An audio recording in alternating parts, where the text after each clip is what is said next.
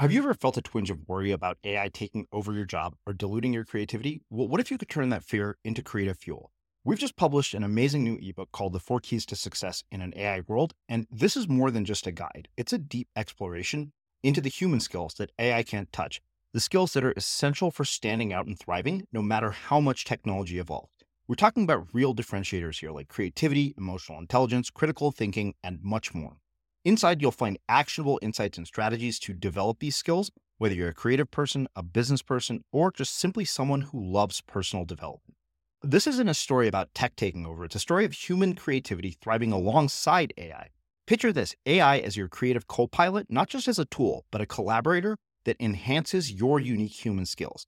The 4 Keys ebook will show you exactly how to do that and view AI in a new way that empowers you instead of overshadows you. Transform your creative potential today. Head over to unmistakablecreative.com/4keys. Use the number 4, KEYS. That's unmistakablecreative.com/4keys and download your free copy. No one who is learning to play a musical instrument, no one who wants to learn the piano would ever take a class where they would lecture you for a year on theory before putting it into practice.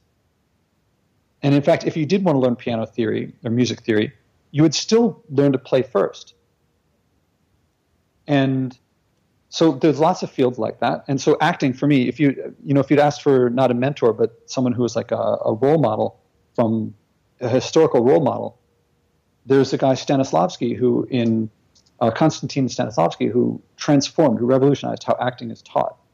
And I learned about him because I was watching, just for fun, I would watch Inside the Actors Studio, totally unrelated to my practice, except that I noticed that all of these actors on stage were tremendous at a lot of the skills that leaders value, especially the skills of reading others' emotions, expressing your own emotions, being emotionally aware. And here I'd come from, like a top 5 business school, having taken a whole bunch of classes in leadership, and these people often, many of these actors had dropped out of school or gotten kicked out of school, and yet they excelled in something that my environment didn't even cover.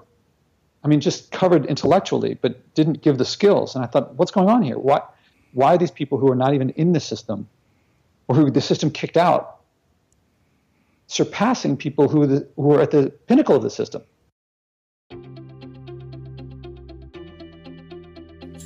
I'm Srini Rao, and this is the Unmistakable Creative Podcast, where you get a window into the stories and insights of the most innovative and creative minds who've started movements, built thriving businesses, written best-selling books, and created insanely interesting art. For more, check out our 500-episode archive at unmistakablecreative.com.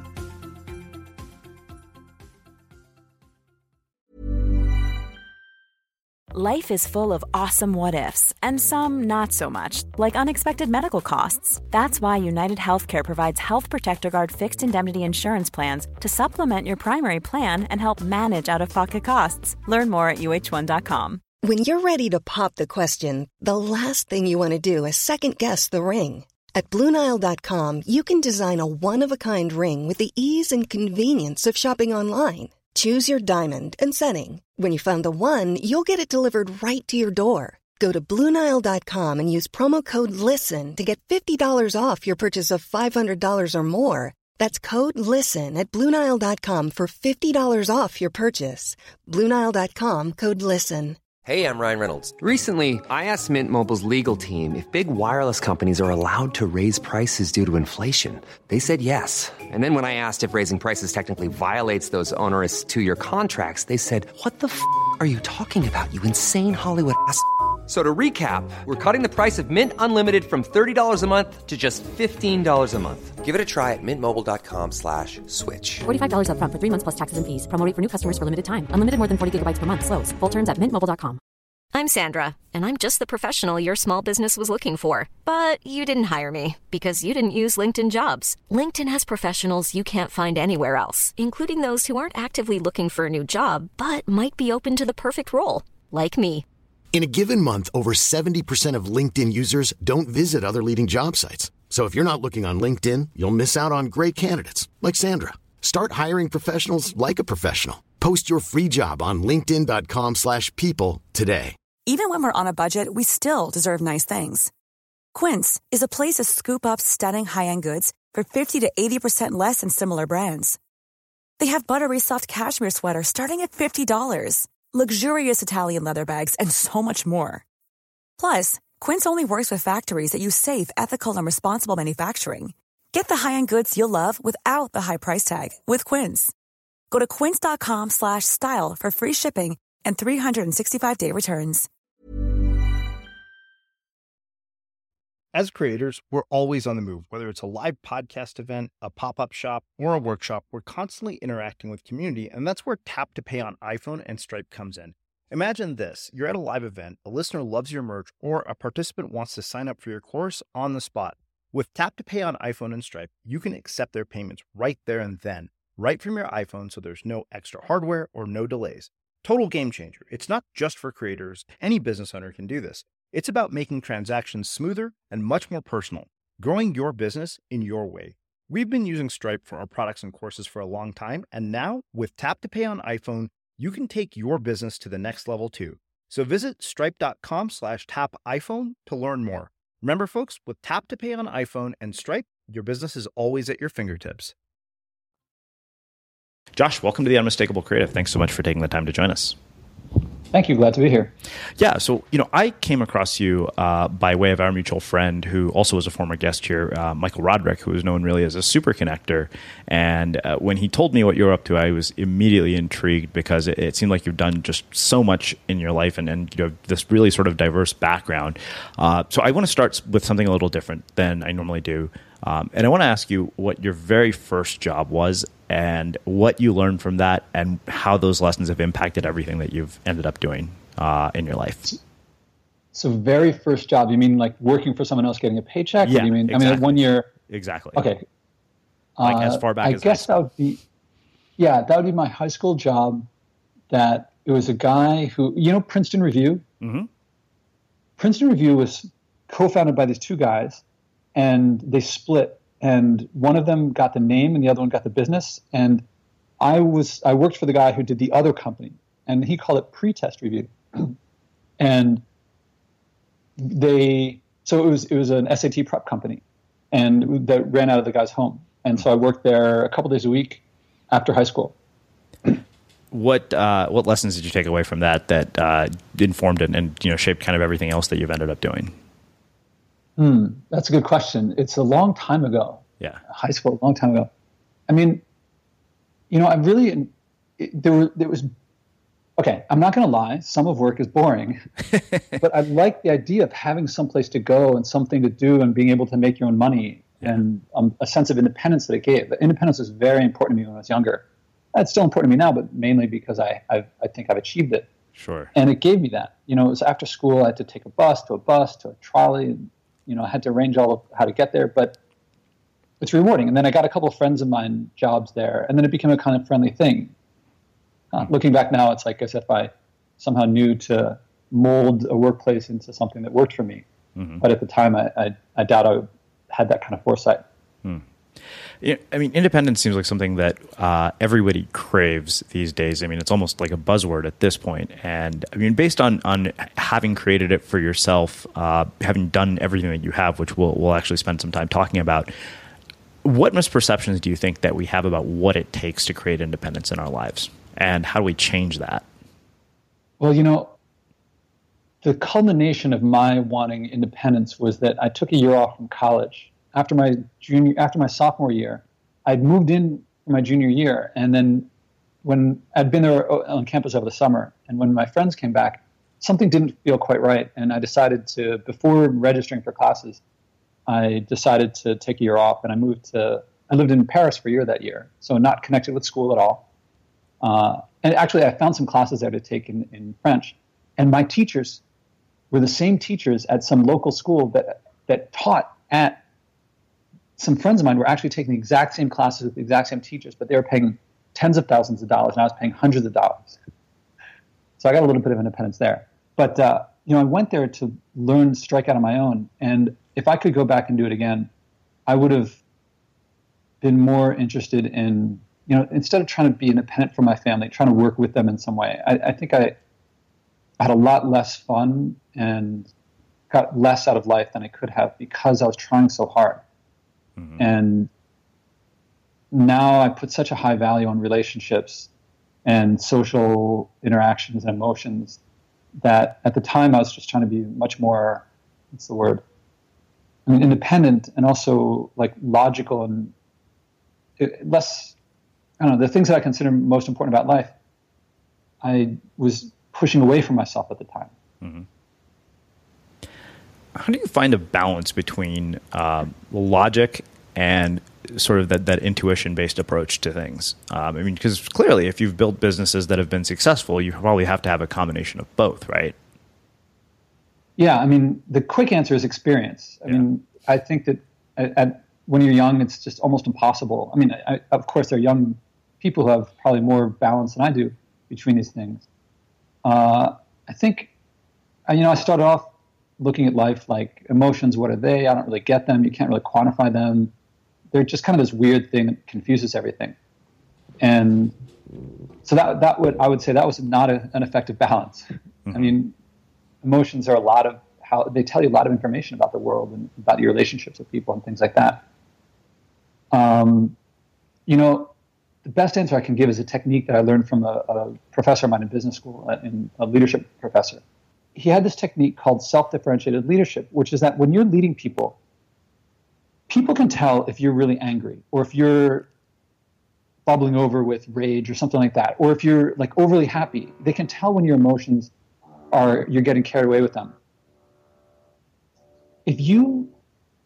A lot of people think I'm in business, I should ignore my emotions. I should push them away. I should be cold and rational. But people can tell when you have emotions, and if you don't act on them, they know if you're not acting on it now, you're going to blow up at some point. Mm-hmm. If you're seething with rage and they're freaked out, they're scared. You don't like to be around someone who might lose it. Otherwise, likewise, there are some people who go with their emotions and they feel like that's the best way to go, and then they lose their control, or they don't really know what's going on. And that's not so effective either. And people don't like to follow people who are flighty like that. Mm-hmm. So what do you do if you're really angry? What do you do if you're really freaked out about this project isn't going to get done? Or what do you do if likewise, it could be, what if you're very happy and so overjoyed and so enthusiastic that you get carried away making plans that you can't live up to? Most people don't balance it very well. And his technique was extremely effective. It's like what you do is you acknowledge the emotion, you acknowledge the reason, and you act on both. The way that I think of it is like, say you're really angry at someone. You got a project, it's due in 2 hours, and someone just messed things up. You might not be able to get it done in time. I don't get mad at what I do is I say something like this. I'm not an actor, so I don't know if I can do this perfectly, but I'd say something like, I don't know if you realize what you said it was so angering, but we'll get to that later. We have to get this project done on time. We'll revisit it, but let's get this thing done. So it's acknowledging it, even expressing it, but not letting yourself get away with it, not letting it run away from you. And I find that extremely effective. We learned it in the context of leading people through crises, but it turns out it's very effective all over the place. It's like acknowledge that it's there, express it, don't try to hide it, but that doesn't mean letting it run away from you either.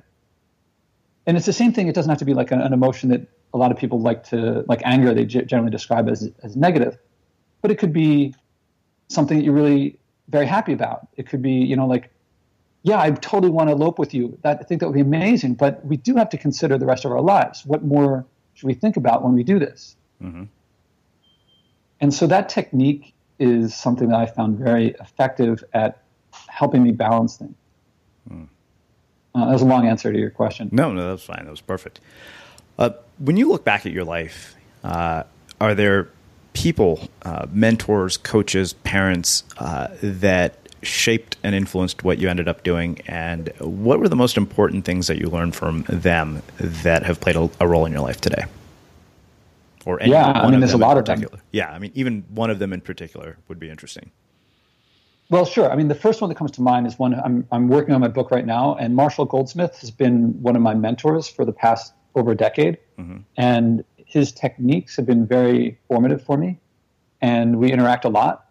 So he's the first example, and I think he's a great example. I've learned tons from him, and I keep learning from him.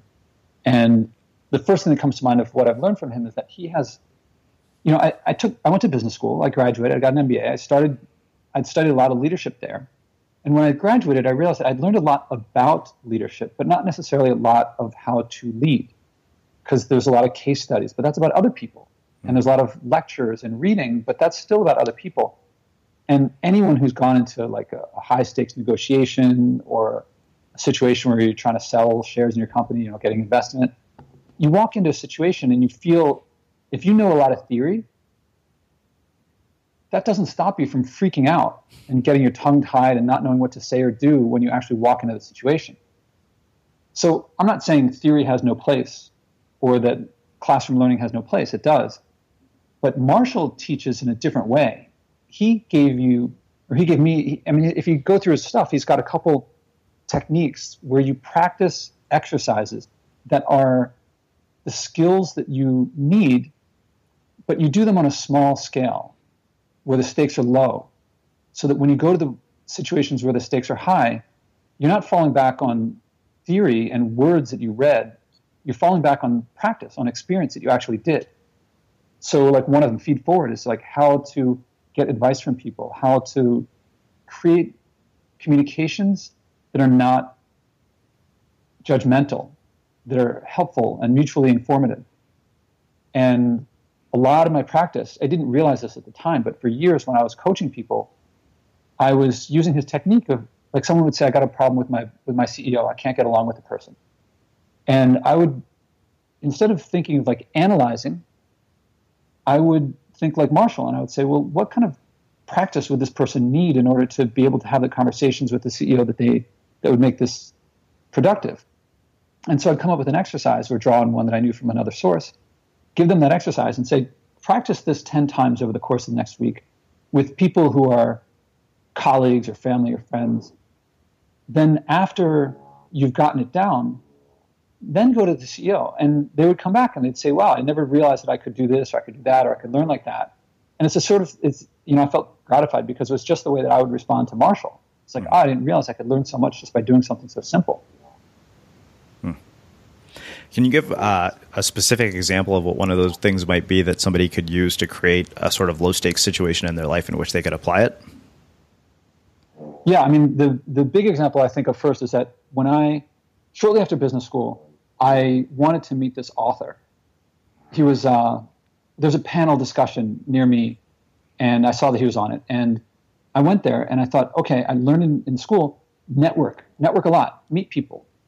So when the panel ended, there's a period where the people on the panel come downstairs off the stage and they talk to people. And I went up to the guy and I worked up the nerve to approach him.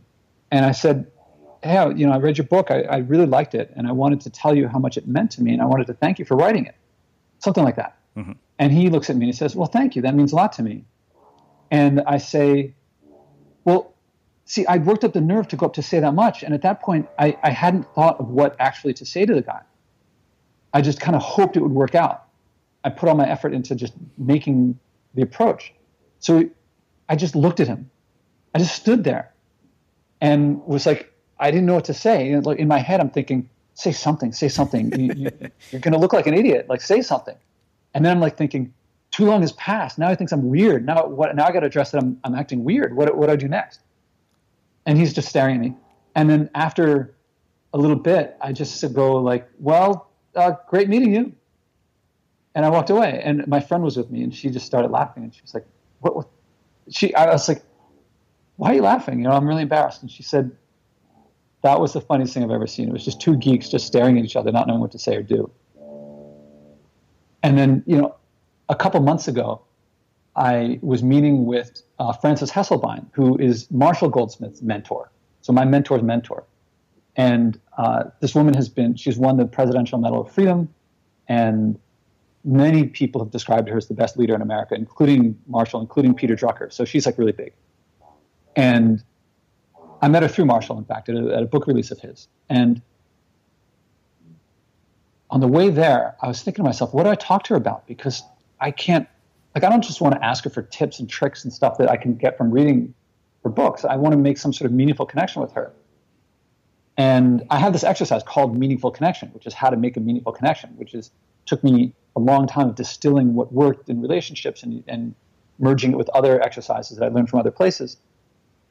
And so I get into her office. Her assistant brings me in, and her assistant sits me down on this couch. And when you walk in her office, there's like, if you look up, around the top of the walls are books of hers translated to a dozen or so languages. There's pictures of her with every president. There's swords that are given to her by foreign dignitaries. And there's like so many pictures of her with like all these 5-star generals, because she does a lot of work with West Point. And that's a crazy situation. I mean, she's way out of my league in terms of professional, like all this stuff. So her assistant sits me down on the couch and then pulls up the chair, and she sits down. And so her face is like a foot away from mine. And so she turns and looks at me and she says, "So what would you like to talk about?" And it's like, it's very easy to be like, well, what's a tip or trick? Or like, what would you say to a young person starting out? Something like that. But that's not very personal. It's not very meaningful. Mm-hmm. I mean, she was like saying, you take the lead. It's like a command performance. Mm-hmm. And in that situation, I could fall back on my technique, which was to use meaningful connection. So I asked her what her passion was. Or I did it a little on the fly, a little differently than the exact technique that I teach. But I started talking about what her passions were and why she had the passions that she did, and she started sharing them with me. And what originally began as a half-hour coffee ended up being a 3-hour meeting with lunch. And she, at the end, said this was one of the most delightful. I think she said it was like the most delightful meeting she could remember, or something like that. Something that made me feel really good. And I was really using my technique. It's like when you are freaked out and you're nervous, that's when, and you're tongue-tied, that's when you fall back on technique. You fall back on something that you know works. Well, let's do this. Let's shift gears and walk me through the journey from college to all the things that you've ended up doing with your life and today. I mean, because you clearly packed, from what I've read in your bio, more into the last, probably 15, 20 years than the average person does into a lifetime. I don't know if it's, I've had a good time. I can tell you, that job I had in high school is like one of my most long jobs. So I haven't worked up my way up the corporate ladder. Sure. So I haven't done that. Yeah. But okay, so back to college. When I started off college, and I was always good at academics, and I was pretty good at math and science, and so, but I was also made fun of a lot in high school. I was a pretty geeky kid, not the most geekiest in the world, but still pretty geeky. And I couldn't really defend myself. I didn't really know how to. I wasn't very socially adept. So I tried to steer away from math and science. And then in my junior year, after that year away, I decided, I do like this stuff. And I decided I liked physics, and I decided to major in it, which would be a big challenge because most people who major in physics, they start off right away. So there was second semester, junior year, having 3 semesters to pack it all in. But that challenge was really exciting to me. And I really loved physics. I still love physics. And when I graduated college, that was my passion. I mean, that and playing Ultimate Frisbee, which I did a lot. And start off graduate school, it was a big challenge. It was grueling. I mean, I was able to finish the major, but, coming from an American school that was a liberal arts college, suddenly you're classmates with all these students from other countries where they don't have liberal arts. They only study that field. And so it was like the first time I was really struggling in school. I caught back up, but then when I started doing research with an advisor, it wasn't what I expected. I went in thinking, I learned about physics being a practice where you find particles all over the place, because a couple decades before me, that was the case, but now it's just these giant experiments, and you just feel like a little pawn in this giant, it wasn't quite right for me. On the flip side, I didn't know what other alternatives I had. I felt like I could either stay in school and become a professor, but I didn't really want to do that anymore. I could go into industry and probably work for a professor or do something military industrial, but that was definitely not interesting to me. I could go to Wall Street and make a lot of money, but that wasn't interesting. I didn't like the culture. And so I felt like really trapped, like I had 3 options and none of them I liked. And then one of the great lucky breaks for me was that a couple of friends of mine from college, they wanted to start a company, and they came to me and said, let's get together and let's figure out if we can start something together. And if we can, we will. If we can't, then, we'll just have some beers and have a good time. So that led to me. I came up with the idea that we went with. I mean, one of the guys went off to Boston to get married, but the other one and I co-founded my first company together. And that was a big change. I really love entrepreneurship. Starting my first company was an amazing experience. I had no idea how hard it would be. And everyone who knows entrepreneurship knows the highs are much higher and the lows are much lower. So it was really, it was great in the late 90s and very early 2000s when we were getting started. But once the recession hit and the bubble burst, and I still have these invitations to our the opening event when we were going live for the first time, and it was an in-person event. So we sent invitations to our investors and everyone, friends and family and stuff. And it says, please come to the grand opening, or what do you say, the global premiere of this new medium, and we expect it to be a big event, a big press event. So please come, September 11th, 2001. And it was, on the scale of the things happening that day, one person's business is not the biggest thing, but it was like a really difficult situation. So it wasn't too much long after that our access to the revenues dried up, our access to put in new displays was very, very difficult. We couldn't get much more investment. And so the investors squeezed me out. And there I was not in the company that I founded. So it was a really difficult period. I mean, yeah, it's like people talk a lot about failure and how valuable it is. And I've never heard people talk about how painful it is and how frustrating and difficult it is. But that's how things were at that time. But I did realize that I did want to keep starting companies. And that led me to learn a lot more about business, because I didn't know anything about business. I went to business school to get an MBA. And my main goal there was to learn the hard skills. And what I did learn that, but I also learned the soft skills. And that's where I started awakening to things like emotional skills, self-awareness, and things like that, which came from the classes in leadership and entrepreneurship and negotiation and things like that. The past 10 years have been, while I've been doing a bunch of entrepreneurial things, there's been a big increase of what's going on. Why was this part of life that I had no idea what it was, that I actively pushed away, now realizing that emotions and relationships these are much more important to me now than they ever were. And in comparison to like logic and rules, this stuff is much more interesting, much more, that's what's really my passion now. And in the past few years, the past 2 or 3 years, the big passion has been not just learning it and sharing it, information I learned about it, but I've learned a lot about how to teach these things and different techniques versus, I learned through a lot of lecture and case study, and that's how you learn about something, but that's not how you learn to do something. And so what I've learned a lot in the past couple of years is how do we teach fields that are active and social and experiential and emotional and performance-based. And it turns out that we're very good at teaching stuff like that outside of leadership, outside of business, outside of life areas, in things like teaching someone how to act or how to sing or how to dance or how to do sports. But those techniques, as effective as they are in other areas, no one's applied them into these areas. And so that's been my passion of the past couple of years, is how do we take the techniques that work elsewhere and apply them in this new area?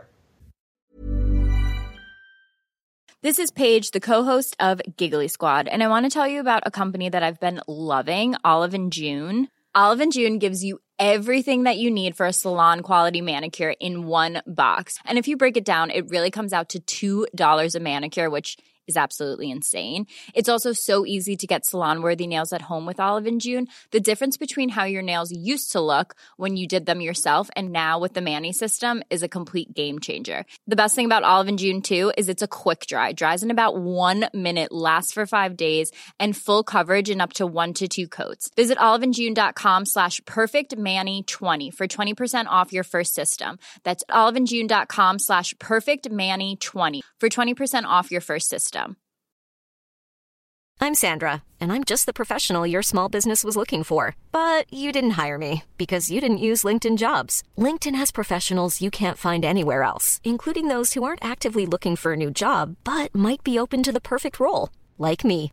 In a given month, over 70% of LinkedIn users don't visit other leading job sites. So if you're not looking on LinkedIn, you'll miss out on great candidates like Sandra. Start hiring professionals like a professional. Post your free job on linkedin.com/people today. Ever catch yourself eating the same flavorless dinner 3 days in a row? Dreaming of something better? Well, HelloFresh is your guilt-free dream come true, baby. It's me, Keke Palmer. Let's wake up those taste buds with hot, juicy pecan-crusted chicken or garlic butter shrimp scampi. Hello Fresh. Stop dreaming of all the delicious possibilities and dig in at HelloFresh.com. Let's get this dinner party started. Burrow's furniture is built for the way you live. From ensuring easy assembly and disassembly to honoring highly requested new colors for their award-winning seating, they always have their customers in mind. Their modular seating is made out of durable materials to last and grow with you. And with Burrow, you always get fast, free shipping. Get up to 60% off during Burrow's Memorial Day sale at burrow.com/ACAST. That's burrow.com/ACAST. burrow.com/ACAST.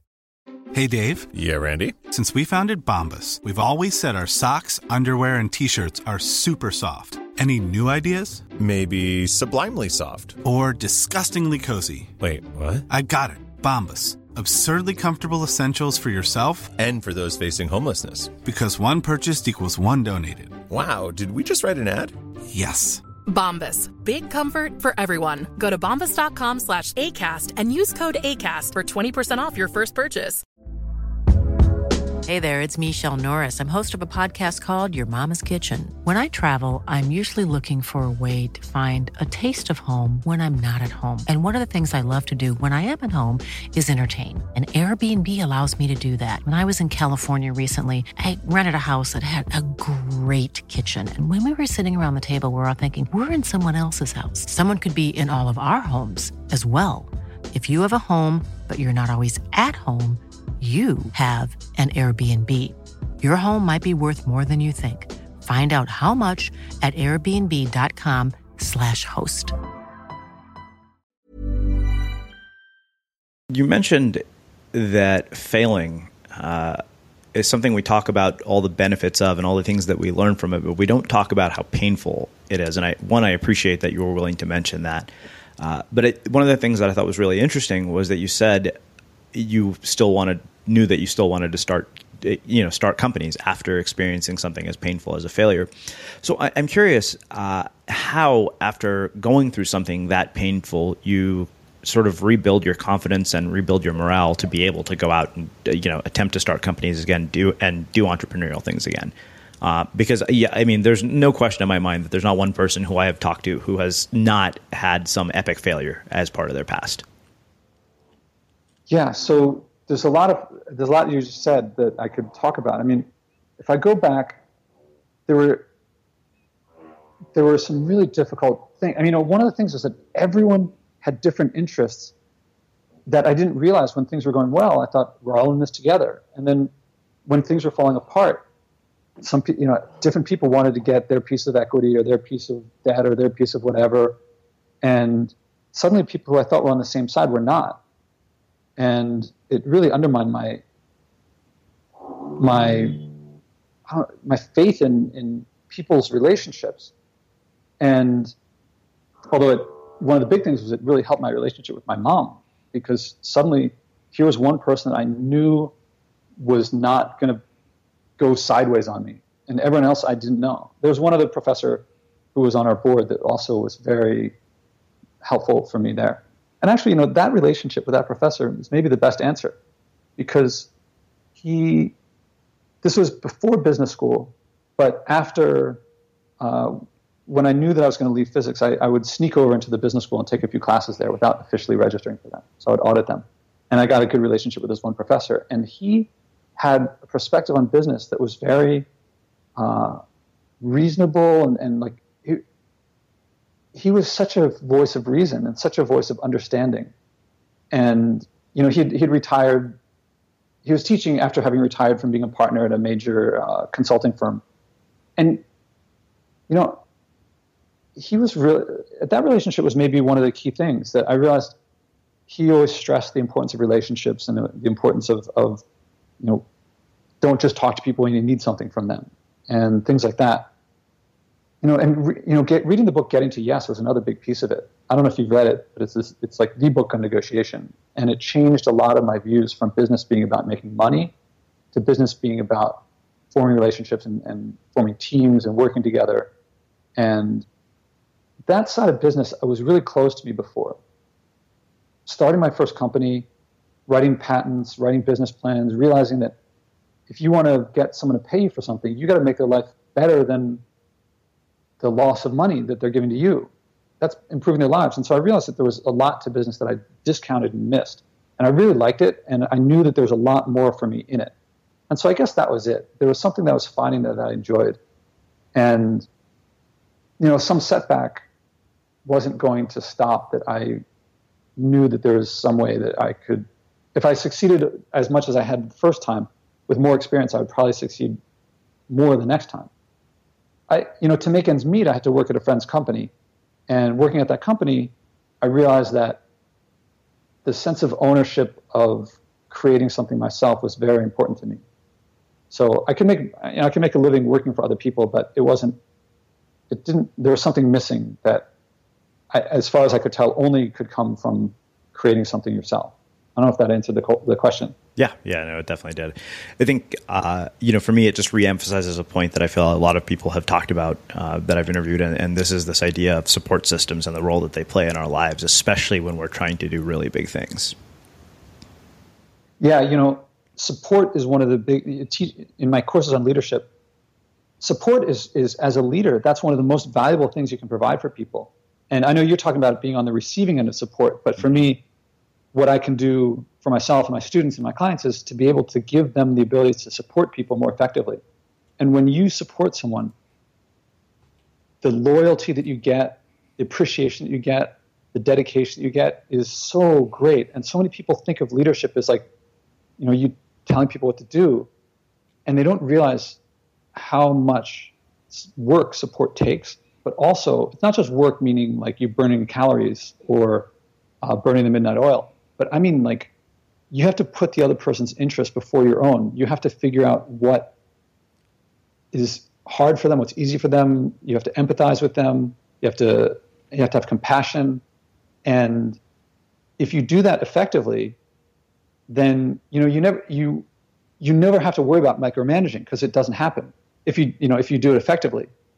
And a lot of leadership, a lot of like the important stuff is like figuring out how to support them, what to do, and how to create the team and so forth. That's a lot of stuff at the beginning is like the more fun stuff to learn. The support stage is what lasts the longest. Usually you can get a project, you can get people inspired, you can get them working, you can get the resources ready, and then now it's time for the team to deliver, and that might take years, and you have to provide support the entire time. And I find that stage is where it's like it all comes together, and it's hard, but that's where you can get the most out of people and where you spend most of your time. I want to spend a little bit of time talking about your thoughts on teaching, because you said something earlier about how we've taken this idea of experiential learning into things like acting, things like music, but we haven't really applied it to our sort of traditional forms of education. And you being a professor and teaching, I'd love to hear your thoughts on education in its current form, and then talk about how you're incorporating this experiential idea into your teaching. And we have a lot of parents who homeschool their kids using content from our show. So I'd be curious what advice you might give them as well.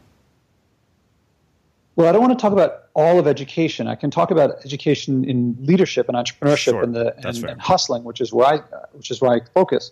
And a lot of it, years ago, I don't think they taught this stuff at all. So to teach it at all, I think, is very important and valuable. And I got a lot out of it that I didn't think I could. But I think that it came from an academic perspective that people were in. I mean, there's business schools. I mean, they teach in lots of places, but my experience is in business schools, so I'll talk about it there. So there's a lot of leaders in business, and so business school has to teach you business, so they got to teach you leadership. And so they got a lot of people doing research in the area, and they're researching what works and what doesn't work and things like that. And so they say, okay, well, we know what works and what doesn't work, so let's teach that, and we're going to do that, and we'll teach that like we teach economics. And I mean, they don't say we're going to teach exactly like we teach economics, but we're going to teach it roughly like we teach things in school. And it makes a lot of sense, and why not? And so, and I agree that it made a big difference over not teaching those subjects at all. The thing is that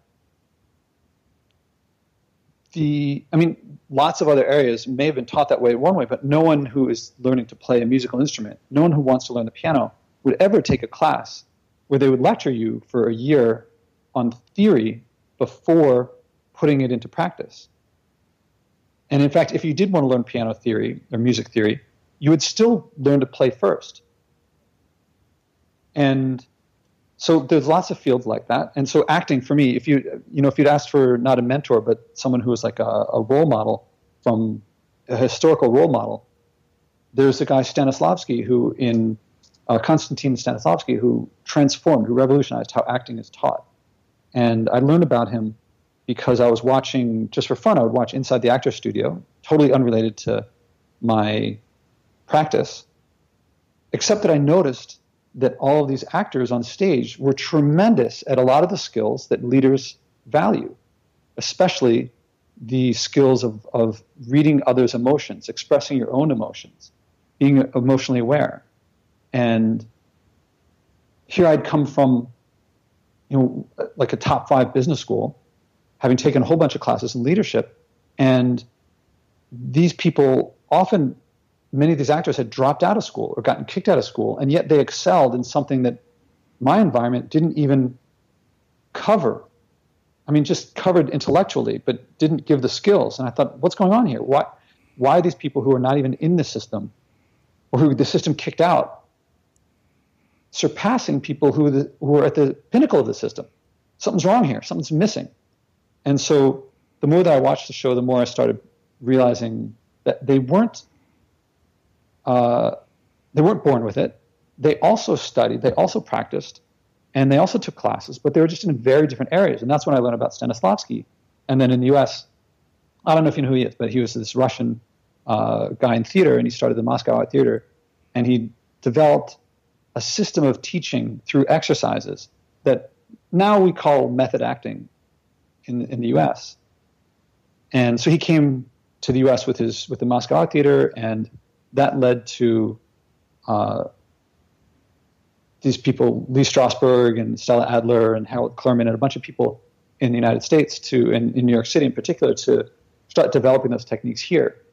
And the more that I learned about the rigor and the discipline and the dedication that went into that training, the more I realized that there's really something there that we had totally missed.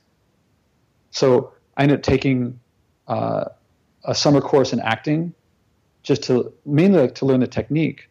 And I was very happily surprised to learn how quickly you could learn and to act. So I was like, in a month, I went from never having done any acting whatsoever. I mean, the class play in business school, and then before that, 3rd grade. And I was able to use the technique to cry on stage. And I'm not a particularly emotionally expressive person. That's not something I ever expected. And yet it was very quick and very natural and easy. I mean, it's a funny experience to feel yourself crying on stage. And I thought, all right, I want to learn this technique. So I combined what I learned from this acting world of these exercises and combining that with the stuff I learned from Marshall. That Marshall is actually, I felt like, oh, these techniques that he has are kind of like the acting exercises, except instead of drawing from acting, he's drawing from leadership. And leadership is a more than rich and complex field enough to get things to learn from. So for a while I thought, oh, this is amazing. I'm going to revolutionize everything, that no one's ever done something like this. And then I realized acting is, you teach that way, exercise-based. Learning to play a musical instrument is exercise-based. You learn that way. Sports, same thing. You don't teach the theory of basketball to people. You teach them how to hold a basketball and how to dribble it and how to, lift weights and how to do layups and things like that. And so I realized leadership is just, I think it's a younger field that's less mature in terms of, leadership has been around forever. The teaching of leadership, though, I think is a much younger field than the teaching of how to play piano or how to act. I think those go back centuries or millennia, maybe even. And so it's just a younger field, and we haven't yet figured out what are the equivalent in leadership of scales in piano or chords in guitar or the repetition exercise in acting. So I think my role is to bring into the field of teaching leadership, and actually not just teaching leadership, but a lot of the soft skills in business about relationship things, and since it's a lot about self-awareness, things like that too. I mean, I tend to focus on the business side, but my clients and students all immediately start applying this to lots of other areas, lots of other parts of their social life and families and things like that. And so it ends up being something that is very personal development sounding, but I really come at it from a professional development perspective. And personally, I think that leadership is due to go through the same transformation that acting went through, which is that no one teaches like they did before Stanislavski anymore. Everyone teaches post Stanislavski. It's simply not done anymore. As far as I know, I mean, I'm not in the field, but I don't think people teach this perfection that they used to try to get of, like, as James Lipton, the host of Inside the Actors Studio, says, the piercing vowels, I forget, like, you'd stand up on stage and you'd be like, to be or not to be, something like that. Well, no one considering suicide like Hamlet was would talk like, shall I commit suicide or shall I not? I mean, I'm not doing it right, but we go for a reality, an authenticity now, a genuineness that you may sacrifice on the perfection, but you gain on empathy, engagement, and compassion and connection with the audience. And that's what I think is extremely valuable for a leader.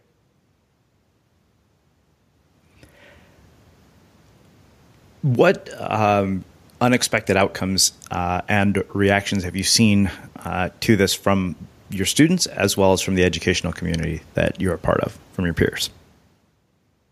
So, I'm glad you asked that in that way because, it's very different. The students really love it. I guess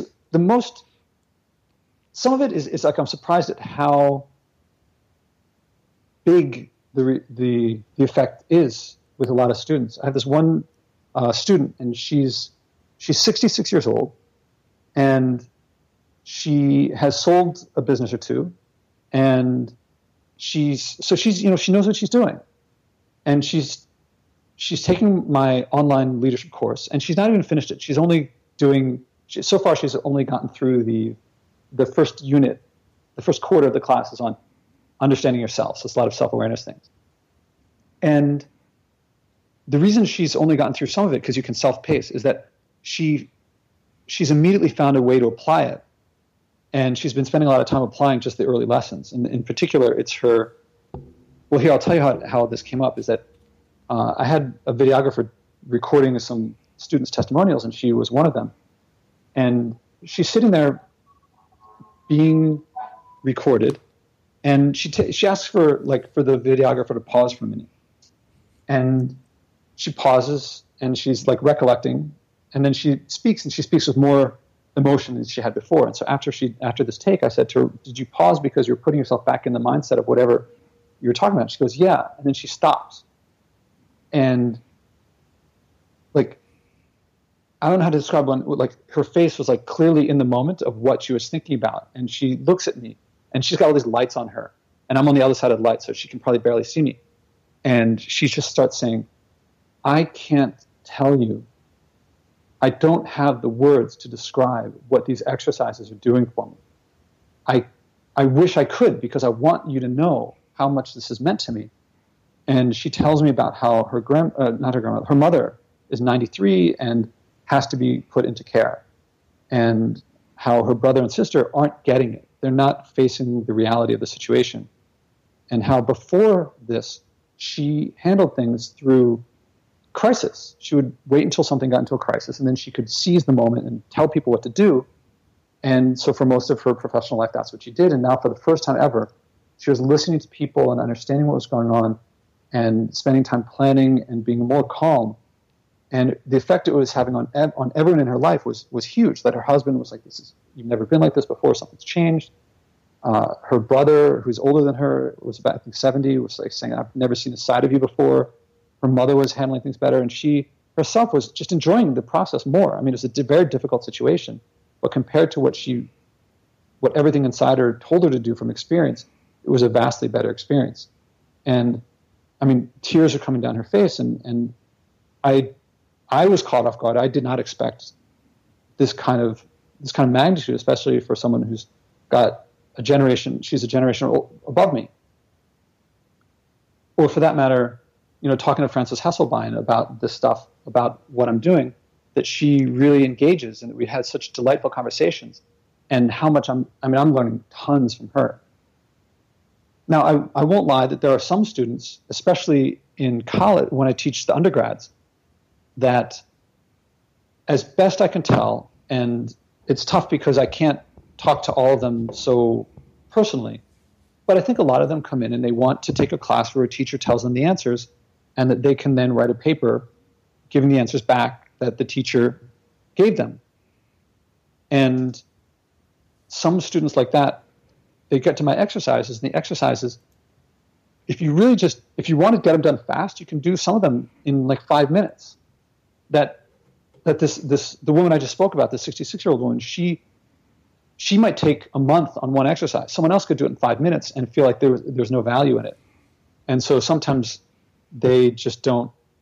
I have to learn better how to get to students who just want answers and don't want to do the exercises, who don't feel value in it. But then some of them, there's a student who came to me and she said, Josh, I get your course. I like it. She was taking an entrepreneurship class. And she said, I like your course. I get it. I like how we're learning experientially. But here's the thing, is that I want to go into this path in life, and I need to go to law school to do that. And so I need a high GPA. So, I like all the stuff that you're doing that's different, but can you just tell me how to get an A? And we spoke for a bit, and I said, the project that you picked for the class, I can tell that it doesn't resonate with you, like the reason you want to go to law school. She wanted to go to law school because she wanted to become a social worker. And I know that social work is probably not going to pay off law school as quick as getting some corporate thing. So I said, you seem to care about this other stuff much more, the social work. If you changed your project to something that you really cared about, that's the goal here. You can pick a project in anything you want, but what you pick, you don't care about.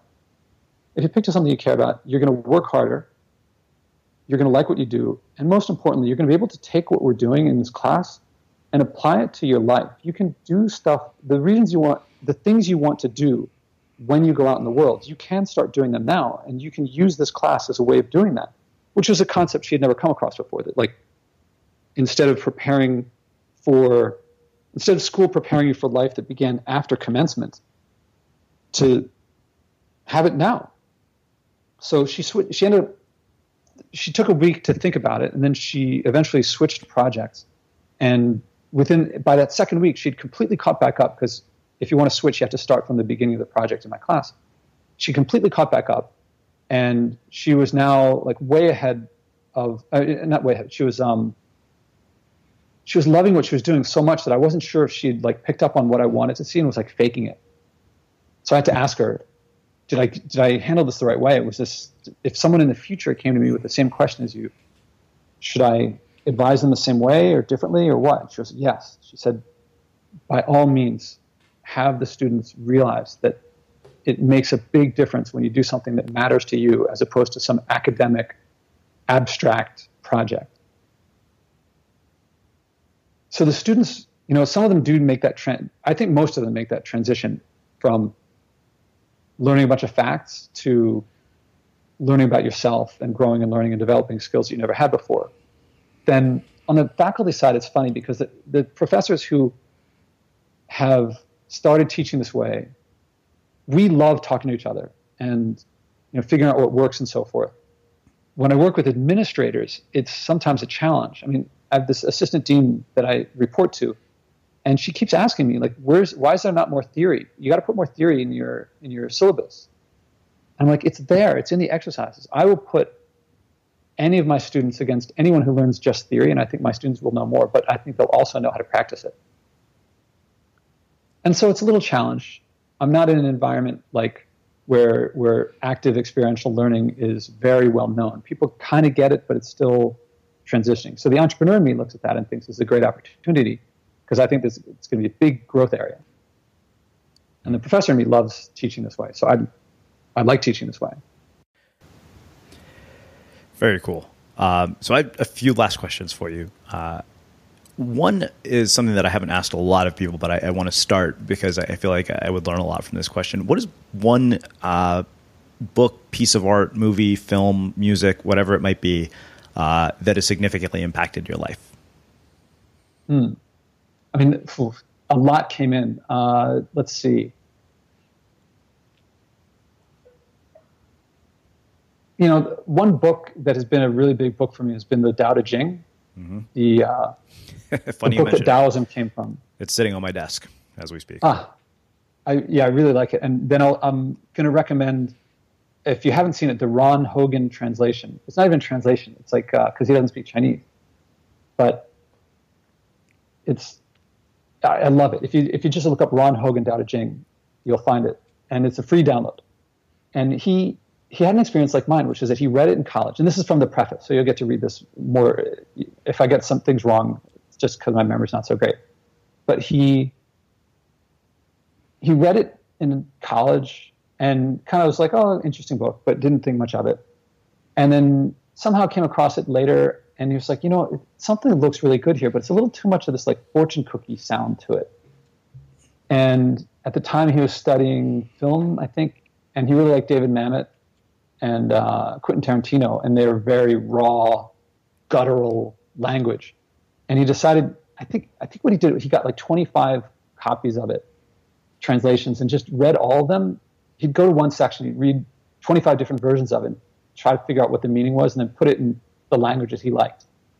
And so how accurate it is to the original, I don't know, but it's much more accessible, more fun, and I don't know, to me, it's not important whether it's accurate or what matters to me is how much it improves my life.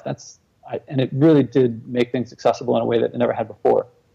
And it's this book that I've tried to describe it to people, and I feel like I don't really know what it's about. All I know is that when I read it, I think and act differently and in ways that I really like.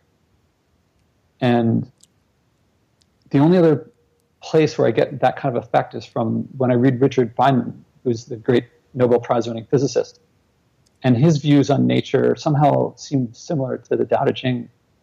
And so it's given me an appreciation for, I don't even know how to describe it. I just like reading it. You can read the whole thing in an hour, and you can spend a year on one section. Well, that one. I have one last question for you, which is how we finish all our interviews at the Unmistakable Creative. What do you think it is that makes somebody or something unmistakable? What is it that, I'm sorry, could you say it again? Yeah. What do you think it is that makes somebody or something unmistakable? Unmistakable. It's an interesting word, and it's tough to figure out what makes something unmistakable. I mean, everyone makes mistakes, I'd like to reduce things away from definitions into what actually happens.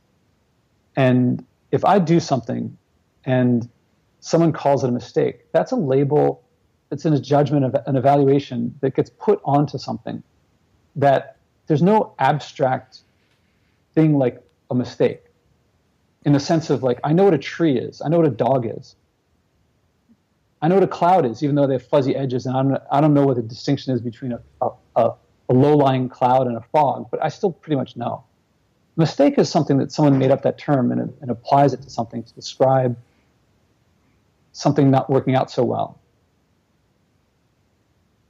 To make something unmistakable, I would say to look at it without some preconceived notion or some set of values by which to judge it, but just to look at the thing.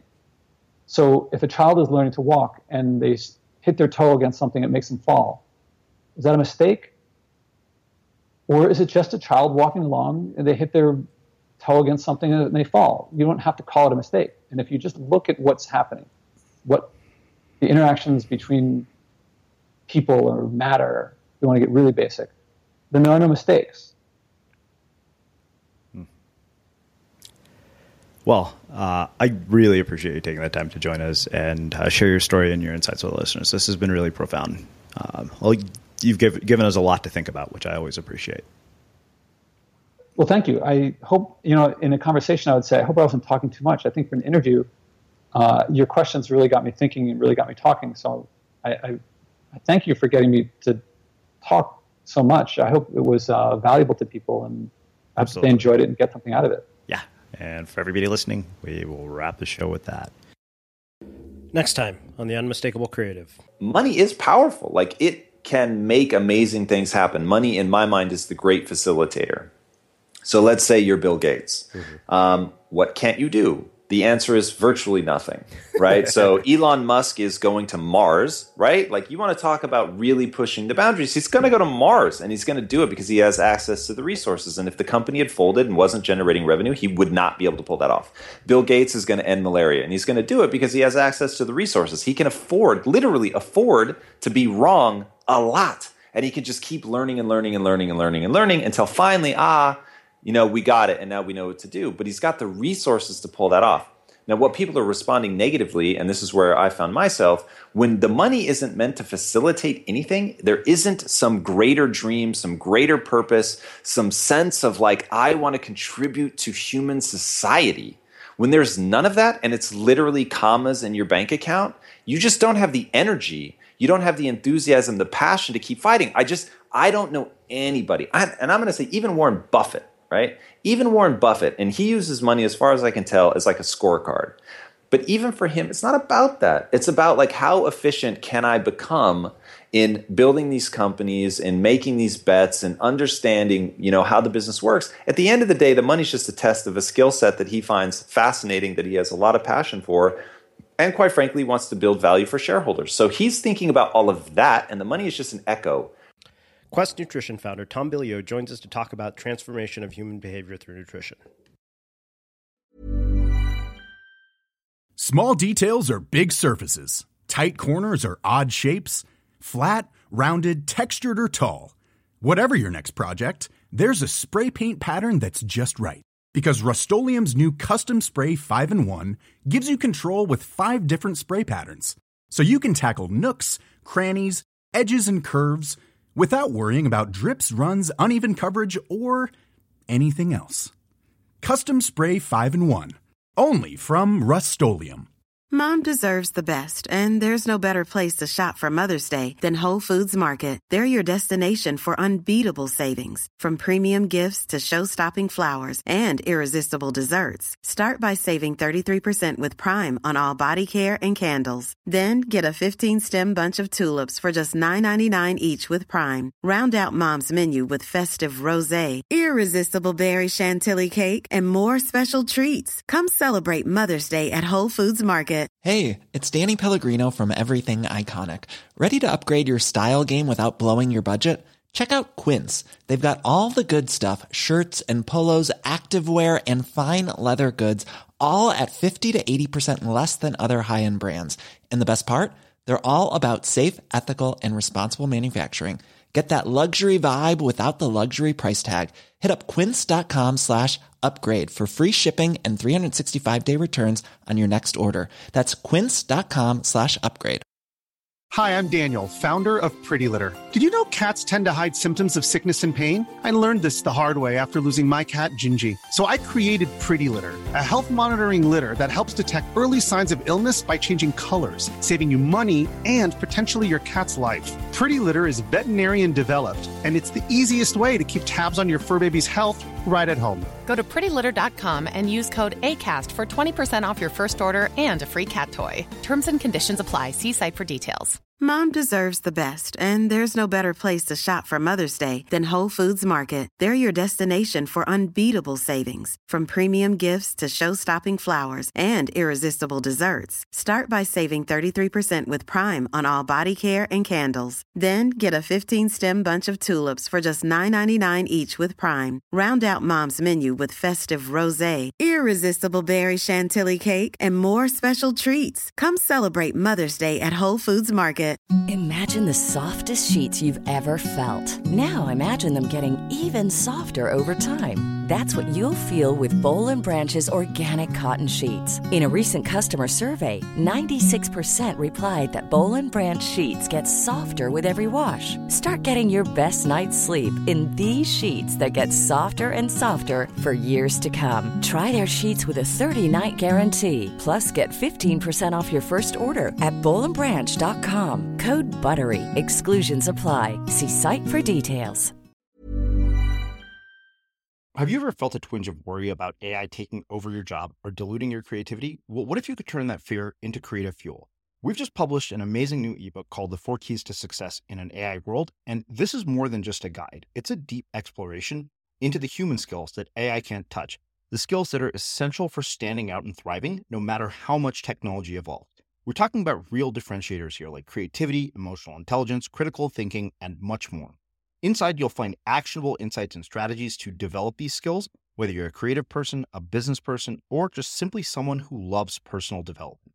This isn't a story about tech taking over. It's a story of human creativity thriving alongside AI. Picture this, AI as your creative co-pilot, not just as a tool, but a collaborator that enhances your unique human skills. The 4 Keys ebook will show you exactly how to do that and view AI in a new way that empowers you instead of overshadows you. Transform your creative potential today.